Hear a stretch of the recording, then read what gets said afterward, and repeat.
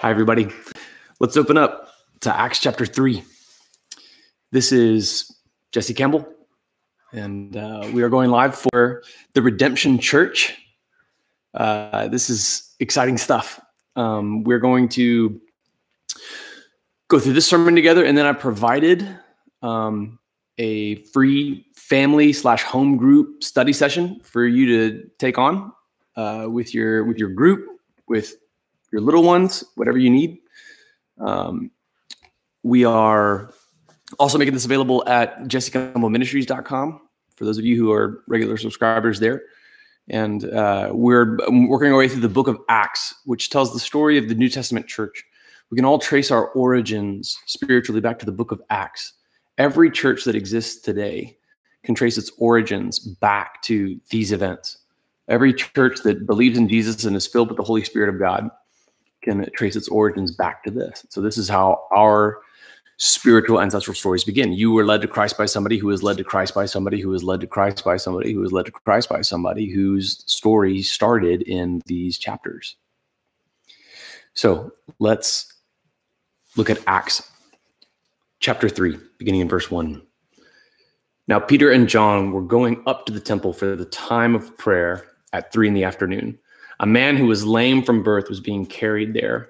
He was placed each day at the temple gate called Beautiful so that he could beg from those entering the temple. The Jewish times of prayer were 9 a.m., noon, and 3 p.m. They're still going to the temple at the prescribed Old Testament times. They're still observing Old Testament law even as they enter the New Testament, even as the New Testament is launching. They're still carrying on these traditions of the Old Testament. In fact, Judaism and Christianity were almost indistinguishable from one another until about the year 70, when the tension broke and the Romans sacked Jerusalem. And the term Judeo-Christian didn't really come about until modern American history to make a distinction between the two. So Christians were seen as a radical sect of Judaism because they believed the Messiah had come. And they would carry out some of the Old Testament traditions, just excluding those that would deny Jesus as the Messiah. Here, the time of prayer, they're going to the temple, and it's not quite what it used to be. The temple's not quite the same anymore. And there's this one gate that is incredibly beautiful. In fact, that's the name of the gate. It's the gate called Beautiful. It was ornate. It was well decorated. It was opulent and extravagant. But at the base of it were people who were in great need. The appearance was good, but the need was ever present. And it was at this gate called Beautiful, which separated the court of the Gentiles from the court of women, that Peter and John were passing through. And there's a man who has been paralyzed since birth. All right, we know, based on later on in the text, chapter 4, verse 22, that he has been begging here for 40 years. When he saw Peter and John about to enter the temple, he asked for money. Peter, along with John, looked straight at him and said, "Look at us." So he turned to them, expecting to get something from them. But Peter said, "I don't have silver or gold, but what I do have, I give you. In the name of Jesus Christ of Nazareth, get up and walk." Then taking him by the right hand, he raised him up, and at once his feet and ankles became strong. So he jumped up and started to walk. And he entered the temple with them, walking, leaping, and praising God. All the people who saw him walking and praising, all the people saw him walking and praising God, and they recognized that he was the one who used to sit and beg at the beautiful gate of the temple. So they were filled with awe and astonishment at what had happened to him. This gate is called Beautiful. The man has been lying there for 4 decades. He sees Peter and John, and he asks them for money. And Peter says, "Silver or gold I do not have." All right, the apostles were pretty broke. But what Peter and John did have was way better than silver or gold. They had the Holy Spirit of God. They had healing in the name of Jesus. What happens in this miracle is more than a physiological one. Although the physiological aspects are fascinating to consider, the man apparently, you can tell like Luke, as the gospel writer, is ever the physician here, because he speaks in very specific physiological terms about the weakness of the man's ankles, and he talks about how they were suddenly restored. So while Matthew and Mark and John in their gospels recount it slightly differently, Luke's gospel, in telling this story, describes the particular ailment this man suffered from since birth that was rectified. And evidently this man just knew the instant that it happened. Like he knew the instant that his ankles that had always failed him were suddenly strong enough, because he instantly begins running and jumping. And then what's the operative term here? Praising God. There's more to this than a miracle. Anytime somebody who's paralyzed gets up and walks out and people are amazed in the Bible, if you're on Jeopardy one day and the question comes, like, what's the real miracle of Acts chapter 3? What's the real miracle of the paralytic healed in Mark's gospel? If you answer that a paralyzed man got up and started running and jumping and walking, and don't forget, because you're on Jeopardy, you got to put it in the form of a question, you would go home empty-handed, because that is not the greater miracle here.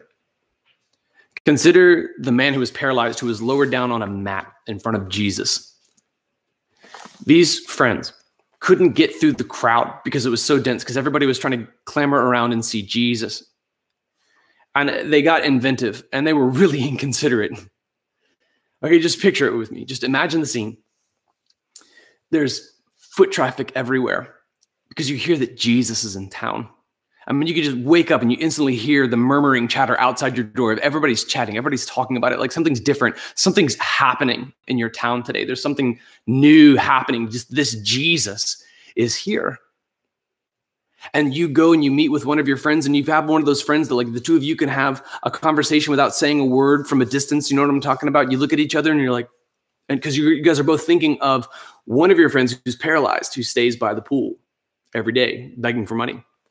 And the two of you look at each other and you're like, we got to go get our friend. Yeah, but we say it with only your eyes, and then we're going to get Starbucks first, but we won't tell him unless we bring him something, then it's okay. And you guys get together, and then your third friend comes running up and does the eye thing too. We got to go get our friend. We got to bring him to Jesus. And he tries to hide his Starbucks cup behind his back. And you guys all gather together, and you go to the pool, and there's your paralyzed friend. He looks at you, and he's doing the eye thing, like, bring me to Jesus. I can't walk. Morons, get me. And you guys all come down together, and you pick up his mat, one at each corner, you know, and maybe if you're Hebrew, you may have counted like Aleph, Bet, Gimel, and you pick them up and you start following the crowd. It's not hard to tell where Jesus is. You just follow the foot traffic, and you turn around a corner, and then suddenly it is absolutely packed out. It's like Main Street, USA, right before the fireworks at 8 p.m. And it's not going to work. So you try to go another route. You try to go around. You try another angle, but the traffic's even thicker from this angle, and there's no way you could get through it unless you had like a sharp object or something. And so then you try yet another angle, and the traffic is still thicker. You can tell that all the faces are all radiating towards one building right in the middle. Evidently, that's where Jesus is, and that's where you have to get your friend to Jesus. You'll stop at nothing to bring your friend to Jesus. No crowd will stop you from bringing your friend who is broken to Jesus, who could heal him. And then there's that one friend in your group who just gets a wild eye. You know what I'm talking about? You know, that one friend, every group of friends has that one friend who just utterly lacks all discretion. Okay, think about it. If you can't think of who that friend is, then you are that friend. And he just gets this wild look like, let's go up on the roof. And so you bring your paralyzed friend up onto the roof, and it kind of dawns on you as you're bringing him up there, like, if we drop him and we hurt him, is that kind of like wrecking your car on the way to the body shop? Focus, pick him up, get him up on the roof. And then like you guys are, this is not in the text, but there's reason to believe that they may have had to go from one rooftop to another to get to the building. And this is also not in the text, but we know based on archaeological discoveries that rooftops in this area, in this time, began using early forms of insulation. Okay, and so you'd have like clay layers on the outside, and you would insulate it with maybe thatch leaves, and then get this manure. So it doesn't say this in the text, but it's entirely possible that you guys just started pounding away at some stranger's roof, or even worse yet, you may even know the guy. He's your friend, but you're just pounding through his roof, pounding through the clay, pounding through the manure, pounding through the layer, and then imagine what it was like on the inside. Meanwhile, under the rooftop, Jesus is speaking, and at the very front row, of course, are all the Pharisees. They hated Jesus, but they watched him speak every time he spoke. And these Pharisees were right there in the front row with the best seats in the house, and then suddenly, boom, boom, and then like manure falls from the ceiling. Boom, and then like light breaks through, everybody squints, and you see these heads, like these four heads kind of like pop up. And then Jesus looks up. He saw their face. Like, I've been waiting on you guys. And they lower their paralyzed friend down in front of Jesus. Now, if you think the next thing Jesus did was heal the man of his paralysis, you're wrong. Okay, you win nothing on Jeopardy. He looked at him and said, "Son, your sins are forgiven." Now, that was huge, because we didn't yet have any concept of spinal surgery. We had no concept of what caused paralysis. We had no concept of neurology. We didn't know what caused paralysis back then. And so it was just sort of superstition that dictated, look, if you're paralyzed, you must have done something really horrible to deserve such a state. You know, and never mind the fact that it was just, you were just born without the ability to walk. You didn't do anything wrong. Or like the man born blind in John 9, neither this man sinned nor his parents sinned, but this was done so the glory of God may be displayed in him. The works of God may be displayed through him. It was just thought, look, if you're paralyzed, it must be your own fault somehow. I don't know. And so for Jesus to look at this man and say, "Son, your sins are forgiven." That was the true miracle of the text. That's the miracle, in fact, that lasts forever. That's the miracle that is still resonating from our perspective today. When the Pharisees heard Jesus say this, they scoffed and said, "Who can forgive sins but God alone?" So then Jesus said, "So that you may know that the Son of Man," that's Jesus, "has the authority to forgive sins on earth." He looks at the paralyzed man and says, "Get up, pick up your mat, and walk." That's like the rudest thing you could ever say to a paralyzed person. But Jesus said it. Why? Because he had the authority and he knew exactly what would happen. The man picked up his mat and he walked, and everybody went home astonished. It's just like the events of Acts chapter 3. Everybody went home astonished. Only this guy gets more style points because he was running and he was jumping and he was, as the operative term, praising God, giving glory to God. God gets 100% of the credit for all of this. Peter and John have no royalties contracts. All of the glory goes to God for this miraculous healing. When Jesus healed the paralytic of his paralysis in the Gospel of Mark, it was to prove to the skeptical Pharisees that he had actually forgiven him of his sins. The paralyzed man would eventually one day kick the bucket anyway. Okay, he could kick the bucket because he wasn't paralyzed anymore. But now he's dead. So the lasting effects of his miraculous healing lasted only as long as that man's lifespan did. Lasted only as long as he kept looking both ways before crossing the street. But the miraculous effects of Jesus' proclamation that he was forgiven lasts for eternity, lasts forevermore. Let's compare the two, all right? Compare the two on a bar graph, if you would. And just even say that the dude lived to be 100 years old. Okay, even if he did live for another 60 years in his healed state, all right, that's impressive. That's amazing. That's awesome. But it's only 60 years. All right, we, from our perspective, we've been going another over 2,000 years since these events have taken place. And so this miracle of his salvation outlasts the miracle of his healing. Salvation eats miraculous healing for lunch because salvation is eternal. Healing lasts only as long as our lifetimes. In this miracle, when Peter and John proclaimed by the power of God, isn't it good they didn't have any money on them? Isn't it best for this man that Peter and John were broke at this time? Because if they've just given him some money, he may have had another meal. But instead, what he got was his soul saved forever. Instead, what he got was eternal healing by the power of God. Look at verse 8. So he jumped up and started to walk, and he entered the temple with them, walking and leaping. See the style points? And praising God. All the people saw him walking and praising God, and they recognized that he was the one who used to sit and beg at the beautiful gate of the temple. So they were filled with awe and astonishment at what had happened to him. They recognized him from his former life, his former brokenness. They remember him the way he used to look before the power of Jesus transformed him. Can anybody relate to that? You may look at me and you may instantly just think about stuff that I've done in my past. You know, how many of you guys, you gave your life to Christ, and then you ran into your friends you used to run with before you were a Christian, and they didn't recognize you? Like, I remember this guy back when he was broken by sin, paralyzed by sin. I remember this guy back when he stumbled. I remember him that way, but now he's running. Now he's jumping. Now he's praising God. This is a totally different dude. This is a totally different story. So people were struck with awe just by the guy running and praising God because they knew that he used to be broken. May we all live such lives that we used to be broken by our sin, but we get up, we repent, and we give 100% of the glory for it to God. Continuing the text, look at verse 11.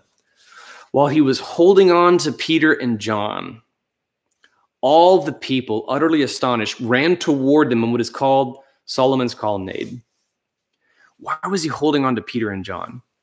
It's possible that he was still giving credit for the healing to Peter and John. It's possible that he still thought that they were the source. It's also possible that, you know, his legs got shaky and he lost faith for a minute and he just thought he needed to hold on to them, or he was just incredibly, incredibly grateful. Either way, Peter and John are about to clear up with, in no uncertain terms, exactly who gets the credit for this man's miraculous healing. This Solomon's Colonnade, this is where Jesus taught about the Good Shepherd in John 10:23. So for a flashback to this exact same spot, go back to John chapter 10, verse 23. This man went from the gate called Beautiful to Solomon's Colonnade. The gate called Beautiful is where people would come forward and make their offerings. It was a great opportunity for this guy because he's like, hey, while you're bringing all that money and all these ostentatious gifts to the church, why don't you give me something? Because I can't walk and I haven't been able to for 40 years. Like, this man was dependent on the generosity of others. And he would glean gifts from people at the gate called Beautiful. The gate looked really beautiful. What was outside the gate was broken people. Isn't that the case sometimes with the church? The church looks really beautiful on the outside, but man, there's brokenness right there in front of them that they fail to address. And now this man is at Solomon's Colonnade, where Jesus gave the teaching of the Good Shepherd. Go read John chapter 10. It's absolutely incredible. This is the exact same spot where Jesus gave that teaching. When Peter saw this, he addressed the people, fellow Israelites, why are you amazed at this? Why do you stare at us as though we had made him walk by our own power or godliness? The God of Abraham, Isaac, and Jacob, he knows that his audience is largely Jewish. The God of Abraham, Isaac, and Jacob, the God of our ancestors, has glorified his servant Jesus, whom you handed over and denied before Pilate, though he had decided to release him. This is huge.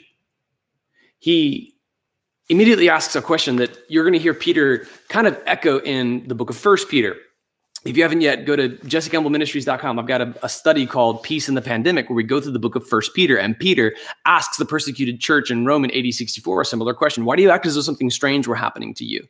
He asks these rhetorical questions because it's kind of like the smart alecky question that the angels asked the apostles in Acts chapter 1. Why are you looking for Jesus? Why are you looking up at the sky? Or even the angels who ask those who came to the tomb, why are you looking for the living among the dead? They kind of learned this smart aleck rhetorical question method from the angels, I think. All right, why are you looking at us like this? Why do you attribute any of this to us? Like, it's not like we did this by our own power or our own godliness. The litmus test to tell whether somebody's a false teacher or not, if they say praise God when you compliment them, or if they take the praise for themselves. This is a common issue in churches even today. People look at what God does through a given ministry, and they give the credit to the person on the platform rather than the Savior on the cross. 100% of the credit for what God does to deliver people from addictions, to save broken marriages, to lead militant atheists to Christ, to lead people from deep within the LGBTQIAAP+ community running to faith in Christ. for Mormons abandoning Mormonism in favor of the true Jesus, for people abandoning their beliefs in Jehovah's Witness practices for the true gospel, for people abandoning Islam and coming running to Jesus as more than a prophet, but the Savior and the Messiah. 100% of everything that God has done in that regard, 100% of that gives glory to him and not me. 100% of the glory goes to God. This is the litmus test for a false teacher or a true teacher. Now, even guys who want to take the credit for it, God will still use them. People can still get saved. That's like what Paul said when asked about guys who were trying to take the credit and trying to turn it into monetary gain. He's like, that's fine. God will deal with them. I just praise God that the gospel is being preached. But Peter and John are very clear. 100% of this is credited to God. We didn't do this by our own power. We didn't do this by our own godliness. And then look at the confrontational tone that's taken in verse 13. All right, the God of Abraham, Isaac, and Jacob, just so we're clear, we're not talking about any other God here, being very specific, whom you handed over and denied before Pilate, though he had decided to release him. You denied the holy and righteous one and asked to have a murderer released to you, that's Barabbas. You killed the source of life, whom God raised from the dead. We are witnesses of this. By faith in his name has made this man strong, whom you see and know. So the faith that comes through Jesus has given him this perfect health in front of all of you. These are fighting words. Man, this is confrontational. Peter did not pull any punches here. He's being overtly clear. This is the Jesus whom you crucified. This is Jesus, who is son of the God of Abraham, Isaac, and Jacob. Okay, the patriarch, the progenitor of Israel. Remember that guy that had the covenant with God? Yeah, it's that God whose son you crucified, even though Pontius Pilate proclaimed him innocent 6 times. This is an interesting correlation to bring up Pilate at this point, because we in our culture today can heavily relate to this. Pilate succumbed to the ravenous mob, the bloodthirsty mob.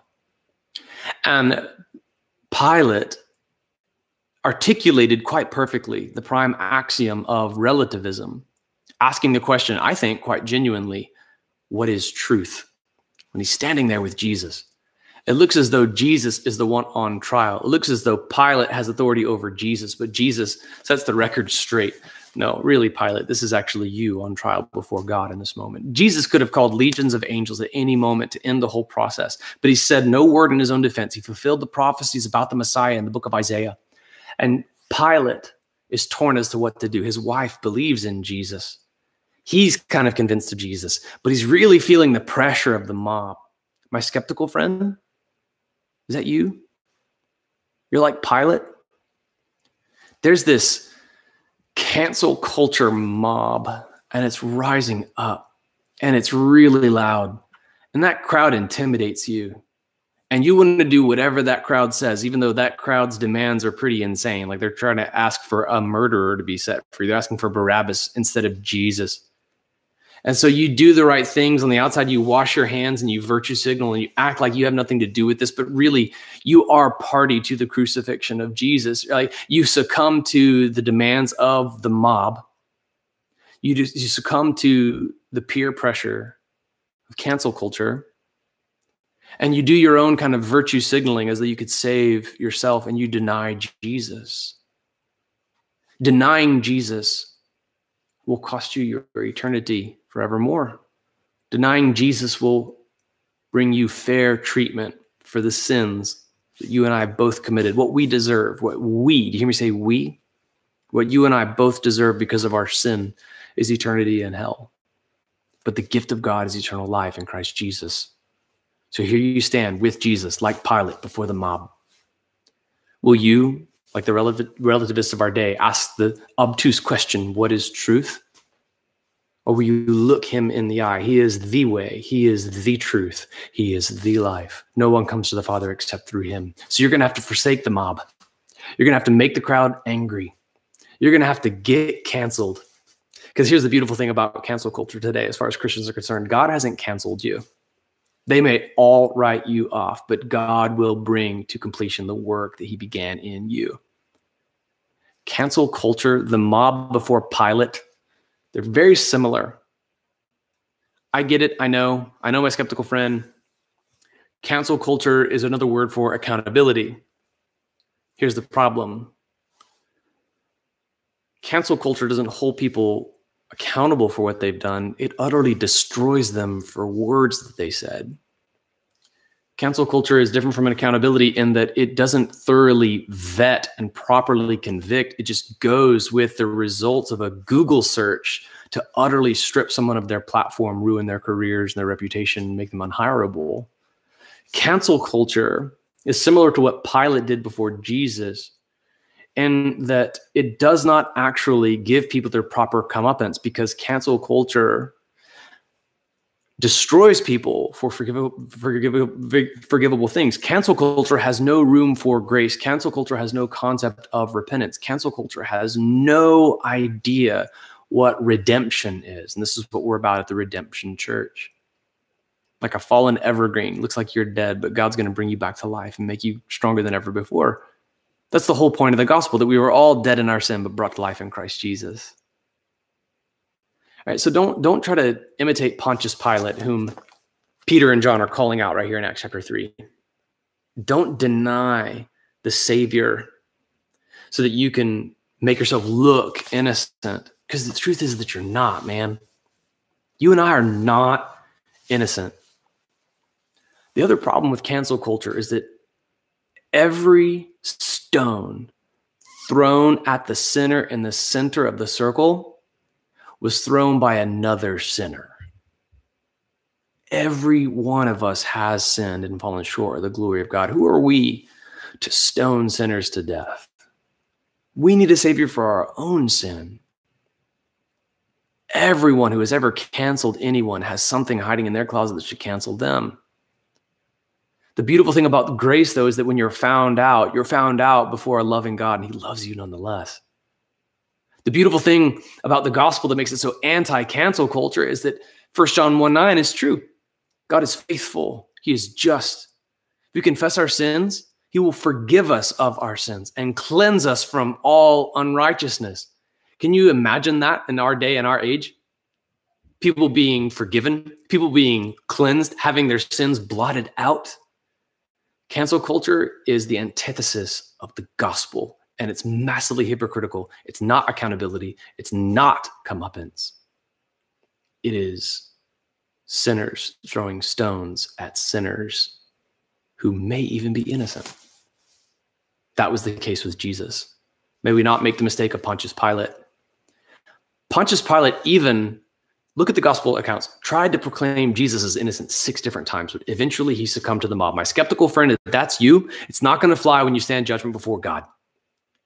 You, right here and now, I'm going to share the gospel with you. This is your moment on trial with Jesus. You must confess with your mouth that Jesus is Lord. Believe in your heart that God raised him from the dead, and you will be saved. Now, take it from me. This is going to put you right at the center of the angry mob, but he's worth it. You must arrive at a place where you care more what God thinks about you than what the mob thinks about you. Don't make the same mistake as Pilate. So Peter and John are using Pilate as an archetype, and they're referring to this crowd who was directly party to the crucifixion of Jesus, because we're still in Jerusalem at this point. What's going to happen, spoiler, as we go forward in the events of Acts, persecution is going to break out, and the believers are going to scatter out of Jerusalem. And then as they scatter, they share the gospel. But we're still in Jerusalem. This is exactly what Jesus prophesied in Acts 1:8. You'll be my witnesses in Jerusalem, then Judea and Samaria, and to the ends of the earth. But we're still in the Jerusalem part of the story right here and now.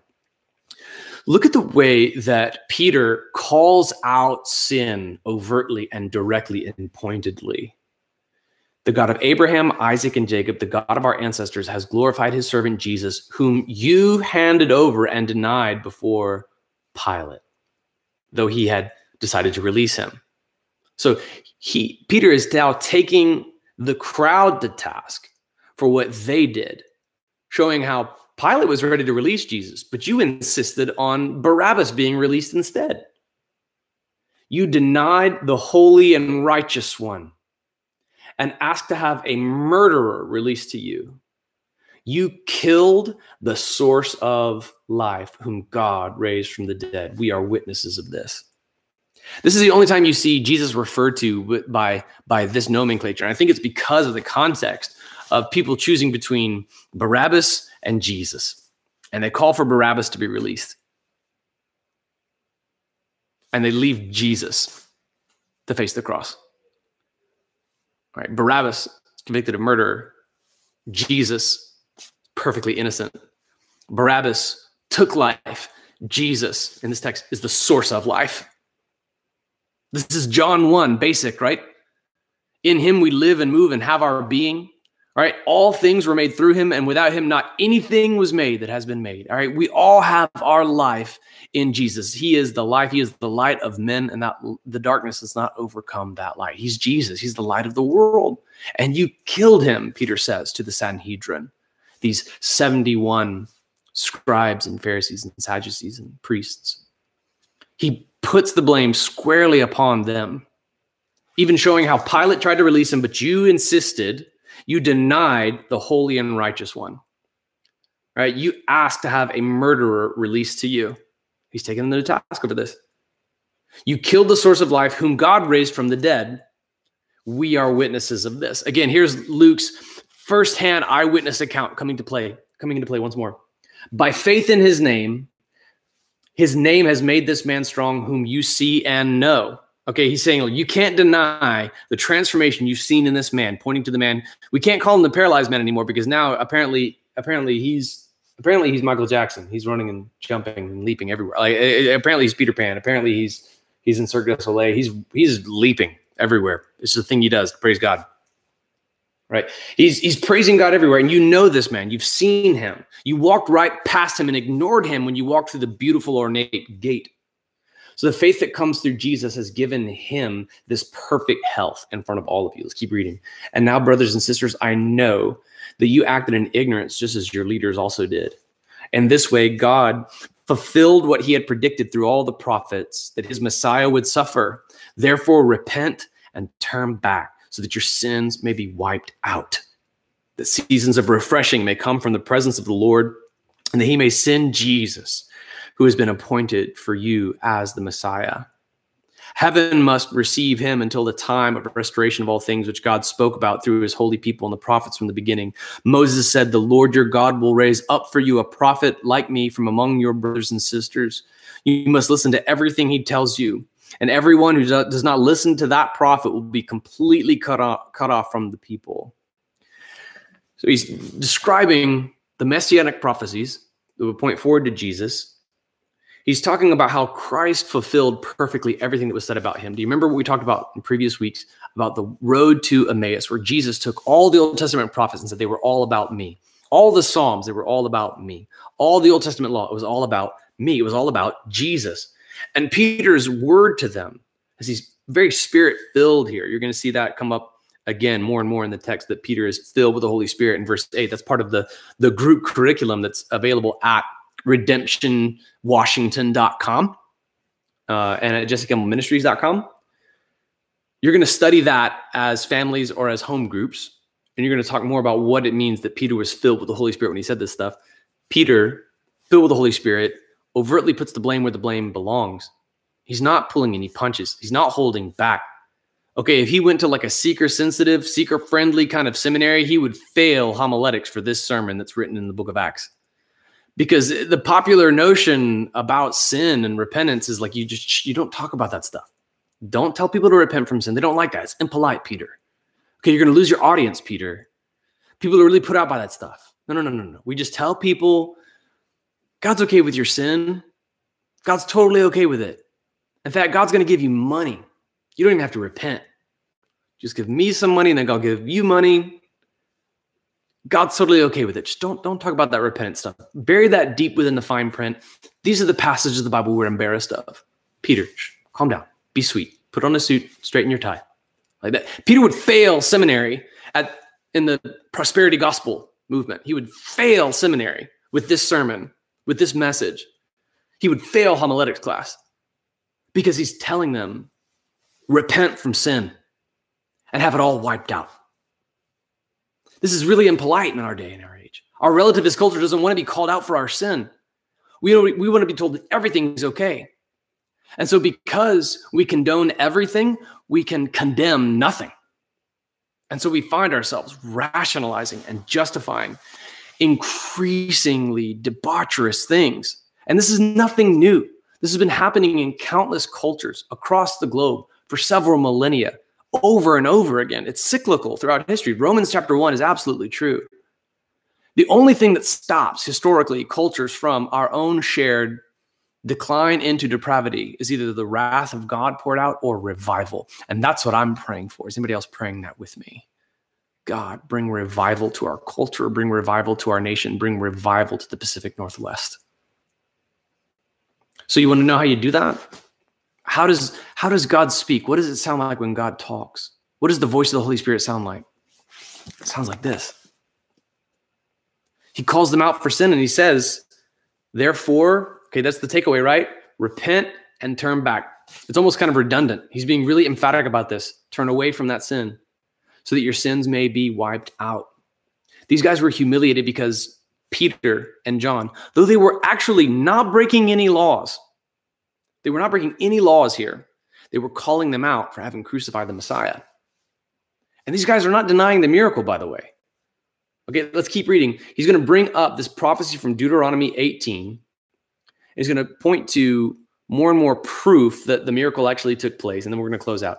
Here's verse 22. Moses said, the Lord your God will raise up for you a prophet like me from among your brothers and sisters. You must listen to everything he tells you, and everyone who does not listen to that prophet will be completely cut off from the people.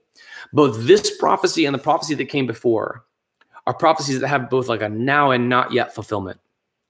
This is from Deuteronomy 18, which is shortly after the chapter that delegates the Levites their own inheritance. They would not have a physical inheritance of land, but they would live off of they would eat the burnt offerings that the people would sacrifice. The Levites would be taken care of through the worship. He establishes the roots of the priesthood from Aaron now to the Levites in Deuteronomy 18, right before making this statement.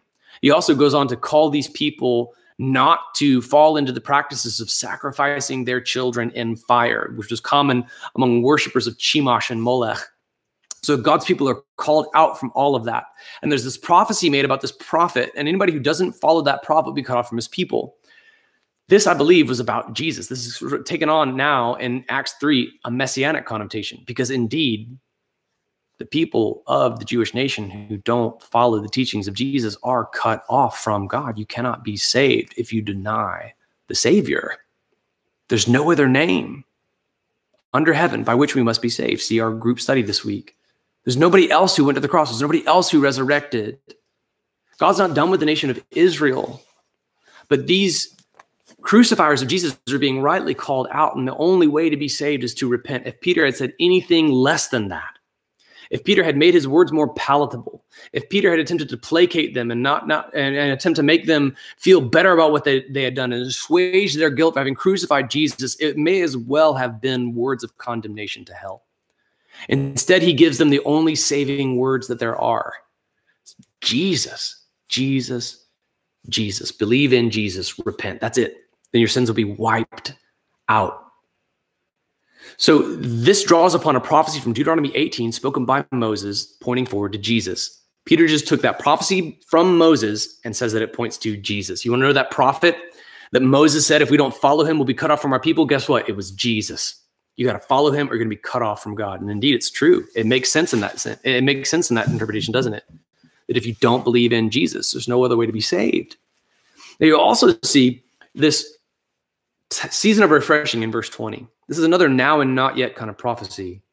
The seasons of refreshing may come from the presence of the Lord, that he may send Jesus, who has been appointed for you as the Messiah. This is about the coming restoration of all things, verse 21. Heaven must receive him until the time of the restoration of all things. So heaven received him in Acts chapter 1. He ascends into heaven, and then the restoration of all things is coming. This is about, I believe this is a prophecy about the coming millennial reign in Revelation. Now, this opens up a whole other can of worms, I know. But this is what Peter's talking about, this coming perfect restoration, this beautiful time when we'll receive Jesus back. So there's an apocalyptic prophecy right here in Acts chapter 3. You didn't know there was apocalyptic prophecy in Acts chapter 1, Acts chapter 3, did you? In verse 24, in addition, all the prophets who have spoken from Samuel and those after him have also foretold these days. It's fascinating to consider Samuel a prophet, because Samuel was kind of like this linchpin. He was kind of like this linchpin between like the judges and the prophets, and was the one who kind of appointed, like he was useful in God, useful by God in appointing, the monarchy of Israel. He plays this unique role, and he did speak prophetic words. And he goes all the way back to the roots, man, the very beginning. I mean, think in your Bible how the books of prophecy are arranged. All right, all of them really kind of trace their roots back to Samuel. And so he goes back to the very first of all of them. And he says, all of these prophets, Samuel, all the way through. All right, Isaiah, Jeremiah, Ezekiel, all of them. Okay, Amos, Obadiah, Nahum, Habakkuk, Zechariah, all of them. They were talking about Jesus. They were talking about Jesus. They were talking about Jesus. He shows them how all these prophets have all been pointing to these days. Okay, these are the last days, meaning the days between the first coming of Christ and the second coming of Christ. You are the sons of the prophets and the covenant that God made with your ancestors, saying to Abraham, and all the families of the earth will be blessed through your offspring. So Peter even reminds these Jewish believers of the global scope of the covenant, that from Genesis 12 and 15 and 17 and 22, every time it's ever iterated to Abraham, it's not just about Israel. It's not just about Israel, but all the nations, every tribe, every language, every tongue, everyone, every nation around the earth will be blessed through this covenant that God makes with Abraham. This was hard for the Jews to give up. And today it still is, even to realize that it's not just about God's election of Israel. It's about God's will. Everyone who calls upon his name would be saved. Every nation would call upon the Lord and be saved. God raised up his servant and sent him first to you to bless you by turning each of you from your evil ways. All right, now the Bible study is going to pick up from this point on in chapter 4. We've just seen Peter and John approached by a man at the gate, beautiful, or rather they approach him. And he asks them for money. They don't have any money. And so they give him what they have, and instead he's miraculously healed. Isn't it funny how this healing causes trouble for them?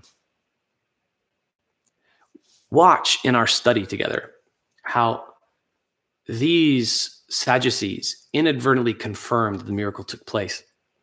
Because they're asking, in what name or by what spirit, by what power did you do this?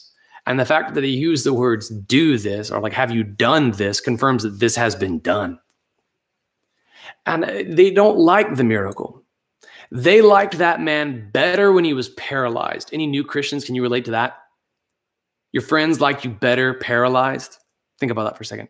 They liked you better when you were stuck in your sin. They liked you better when you were riddled with your addictions. They liked you better when you were caught up in stuff that broke you before. They don't like you running around, jumping and praising God. It puts them out. All right, you're canceled. I don't like your gospel testimony because it makes me feel convicted for my sin. Christian, be aware of that. This man didn't call anybody out. This man was paralyzed, and he's just running and jumping and praising God. He's not being rude to anyone.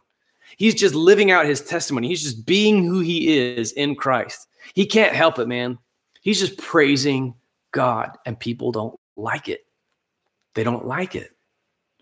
When you have a testimony, when you've been restored, when you've been healed by the power of the gospel, whether it's physically through a miracle, praise God, I believe God's able to do that. He rarely does it, but man, when he does, give him all the glory for it.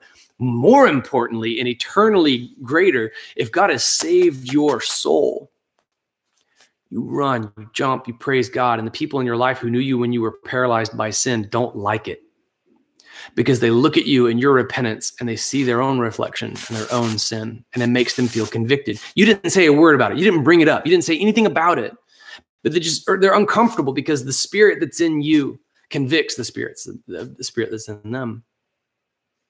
This man was living undeniable proof of the gospel of Jesus Christ. And the very people who oversaw and instigated the crucifixion of Jesus were being taken to task over their sin. You'll notice that here, the angry mob with pitchforks that's ready to put down the church wasn't the non-believers outside the church. It was the religious leadership. It was the Pharisees, the Sadducees, particularly in this chapter, in chapter 4.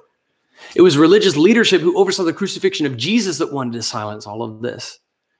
Whether it's your Christian friends who don't like you living out this radical testimony of repentance, and they want to silence you, or it's your friends who aren't Christians yet, who like you better the way you were before, you can anticipate that you're going to catch flack for living out your testimony in Christ. People aren't going to like this. It makes people uncomfortable. May we not make the mistake that Pilate did and succumb to the pressure of the mob. May we, more like the friends of the paralyzed man in Mark's gospel, defy any crowd, break through any roof, go through any great length, do whatever it takes to bring our friends to Jesus, no matter whom we offend. May we care far more what God thinks of us than what the crowd thinks of us. What God thinks of us, even than what the hypocritical religious leadership think of us. God's view of us matters infinitely, infinitely more than theirs do. So you run, you jump, you praise God. Let your light so shine before me that they may see your good works and praise your Father who is in heaven. I've had sin of my own in my own past. I've struggled. When my son Aiden died, I struggled with alcohol for a while, and it came back a couple years ago. But man, I'm walking in repentance. Praise Jesus. Like I'm running. I'm jumping, man. I'm praising God. I've been set free. I know exactly what it's like to struggle with stuff. So I'm inviting you in, man. This is the grace that I found. It's restored me. It can restore you too. Would you run with me? Would you jump with me? Would you praise God with me? If this sounds good to you, my skeptical friend, if this sounds good to you, my friend who's been paralyzed by sin, your spirit is paralyzed by sin, would you get up, take up your mat and walk? Would you run? Would you jump? Would you praise God? Would you pray with me right now? The exact same power, the exact same Jesus that let this paralyzed man get up and run and jump and walk is the exact same Jesus whose name I'm about to evoke right now. The exact same Jesus to whom we're going to pray together right now. He has lost none of his power. So would you pray to the exact same Jesus whom Peter and John proclaimed? Pray with me right now. God, I've been broken by my sin for a long time. I've been pressured into silence by the crowd like Pilate. Deep down, I've always kind of known that you're Lord, but I want to make this crowd happy. And so I'll deny you in front of men. Jesus, would you forgive me for having done that in the past? Because I'm waking up. My ankles are strong. I'm rising up from my sin. I'm repenting that every last one of my sins would be wiped away. I'm getting up, God, and people don't like it. Religious leaders don't like it. My lost friends don't like it, but I care more about what you think. You didn't make me to lie there by the outside gate of the church. You made me to run and jump inside and praise you. And so I'm running and so I'm jumping. God, I am healed. I leave my sin behind me forevermore. If I should fall again, would you pick me back up again, that I may run again and leap again and praise God again? Lord, would you help me to bring this good news to others? I believe you, Jesus, the exact same Jesus that allowed that paralyzed man to walk, that exact same Jesus. I believe, Lord, in you.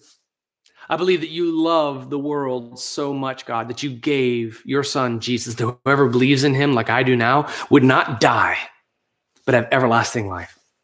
I confess, God, I've sinned. I've fallen short of the glory of God. I confess, God, that what I get in return for that sin is death, but I believe, God, that the gift you offer through Jesus Christ is eternal life. I believe that you alone, Jesus, are the way to be saved. I believe that you are the way, the truth, and the life, and there's no way I can come to God the Father except through you, Jesus. So right here and now, filled with the Holy Spirit of God, I confess with my mouth, Jesus is Lord. Would you say Jesus is Lord right now? Say it. Jesus is Lord. God, I believe in my heart that you raised Jesus from the dead. Let me be saved. Let me be saved. Let me be saved. In Jesus' name, amen. Friends and family, I love you. I'll love you forever. Would you go to redemptionwashington.com and get the Bible study that is made to follow this sermon? It covers Acts chapter 4. All right, stay tuned. Check out the new redemptionwashington.com website. There's exciting updates there. Reach out to us if there's anything that you need. I'll see you next time.